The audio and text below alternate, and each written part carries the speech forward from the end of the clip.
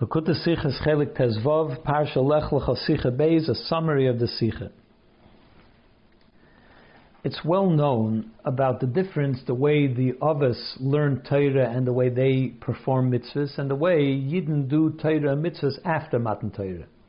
That before Matan Torah, they did all their Avodah from their own efforts. It was an Avodah which came L'mata L'mayla. It involved, since they were not commanded by Hashem to do it, He did not give them any command to do it, so therefore they did everything through their own efforts, and they could only reach a certain level, Torah as it is within the realm of creation. Whereas after Matan Torah, the Yidden now were given by Hashem the command to do it, and therefore they were given also the ability to be able to connect to Hashem, to the Torah as it is within Hashem. In other words, a Torah which transcends the world.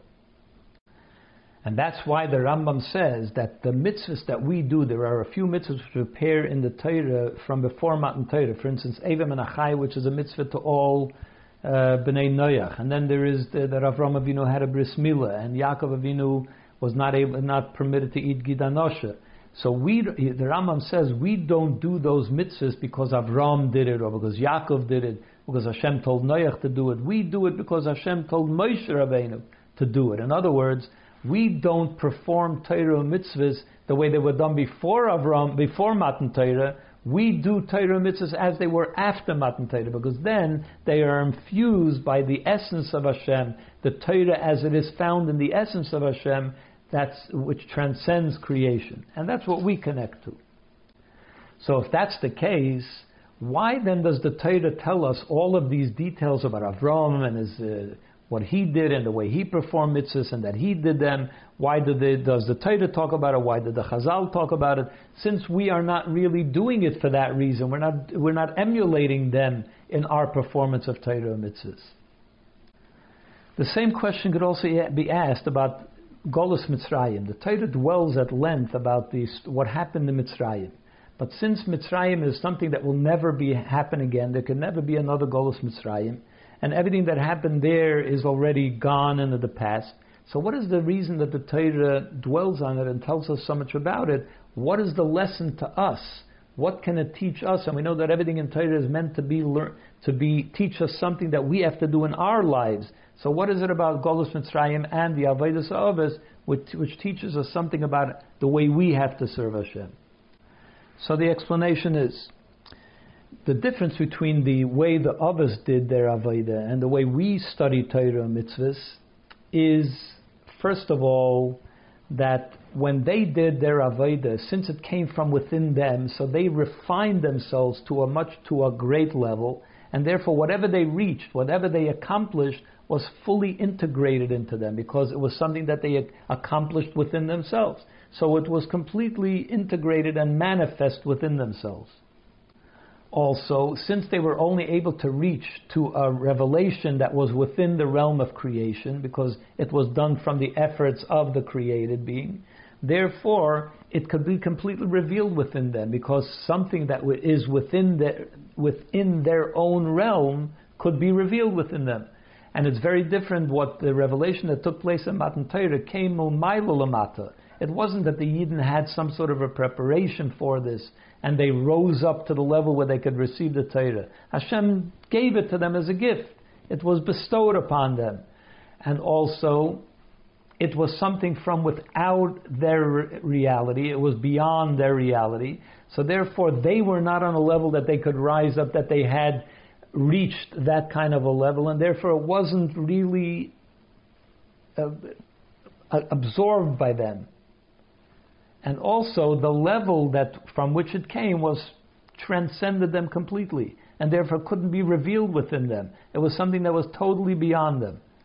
And as we know that the revelation at Har Sinai did not go on. It was a temporary thing, and after that everything went back to normal. And the Yidden, it was no longer revealed, godliness was no longer revealed to them. And this explains why we needed the Avodah of the Avos in order to be able to reach Matan Torah on our level.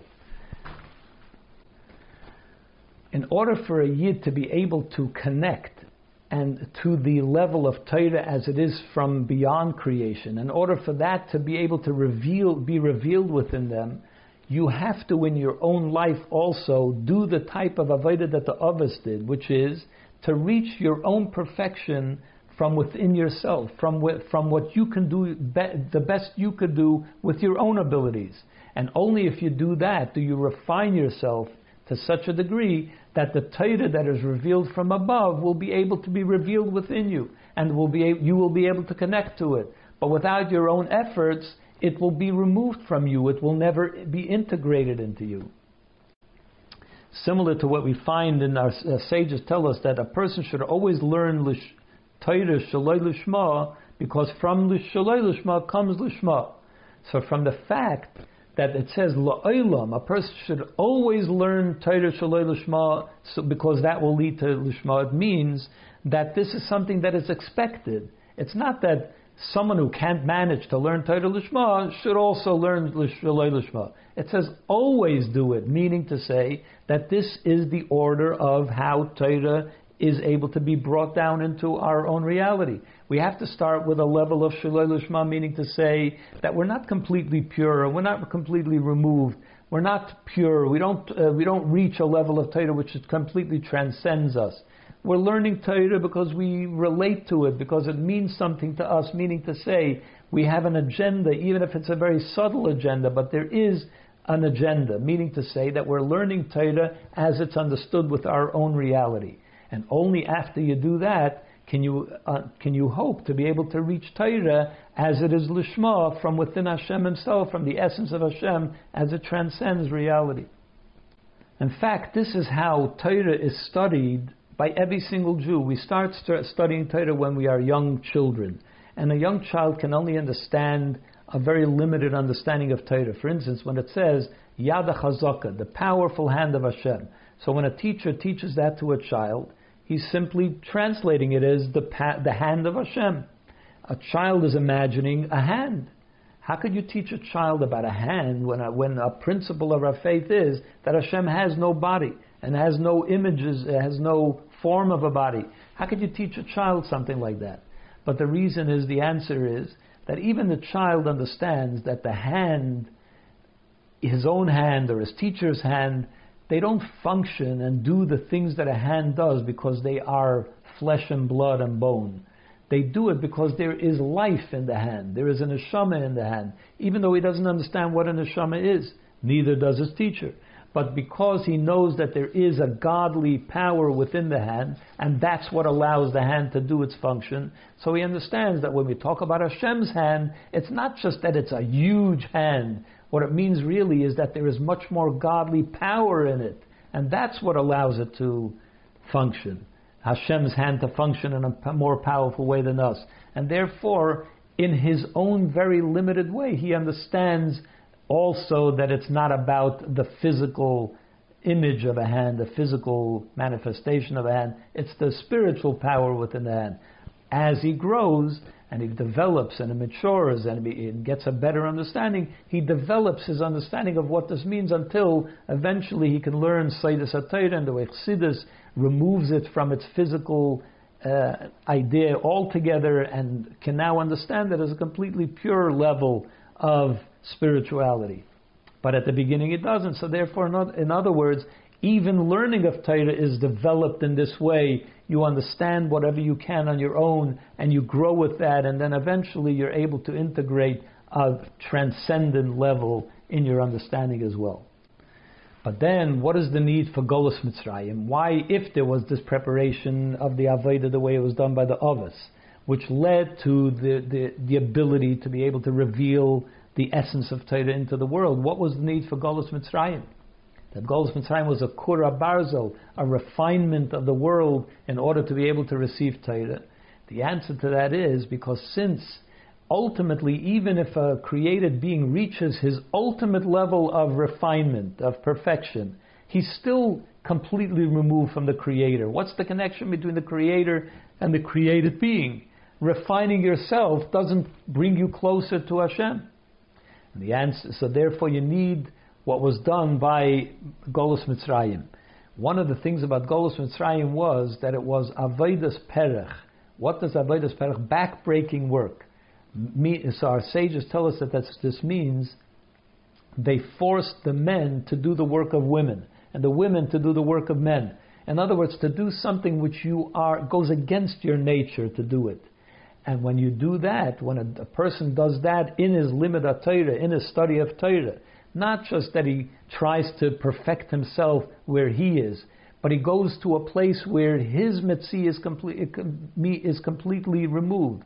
He does something which goes against the way he would normally do it. So he has removed himself and all of his parameters and of all of his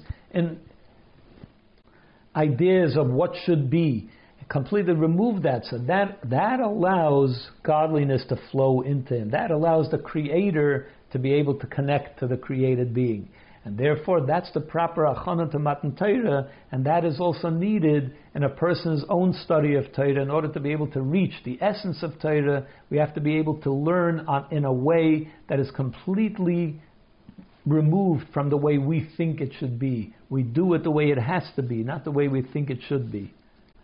The Rebbe concludes that this explains the story of the Tzemach Tzedek. There's a story that the Alter Rebbe once offered when he was a young man, when the Tzemach Tzedek was a young man, the Alter Rebbe offered him that he wants to give him a gift of insight into Torah, certain matters of Torah.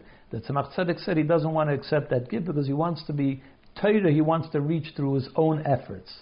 Later in life, when he became even more wise, he said that he regrets not accepting that gift because even if the Alter Rebbe gave him this gift, there would have been plenty of area for him to apply his efforts because the Torah is infinite, and therefore he should have accepted the gift. The question is, this is a simple concept. Why did it take the Tzemach Tzedek so many years to realize it?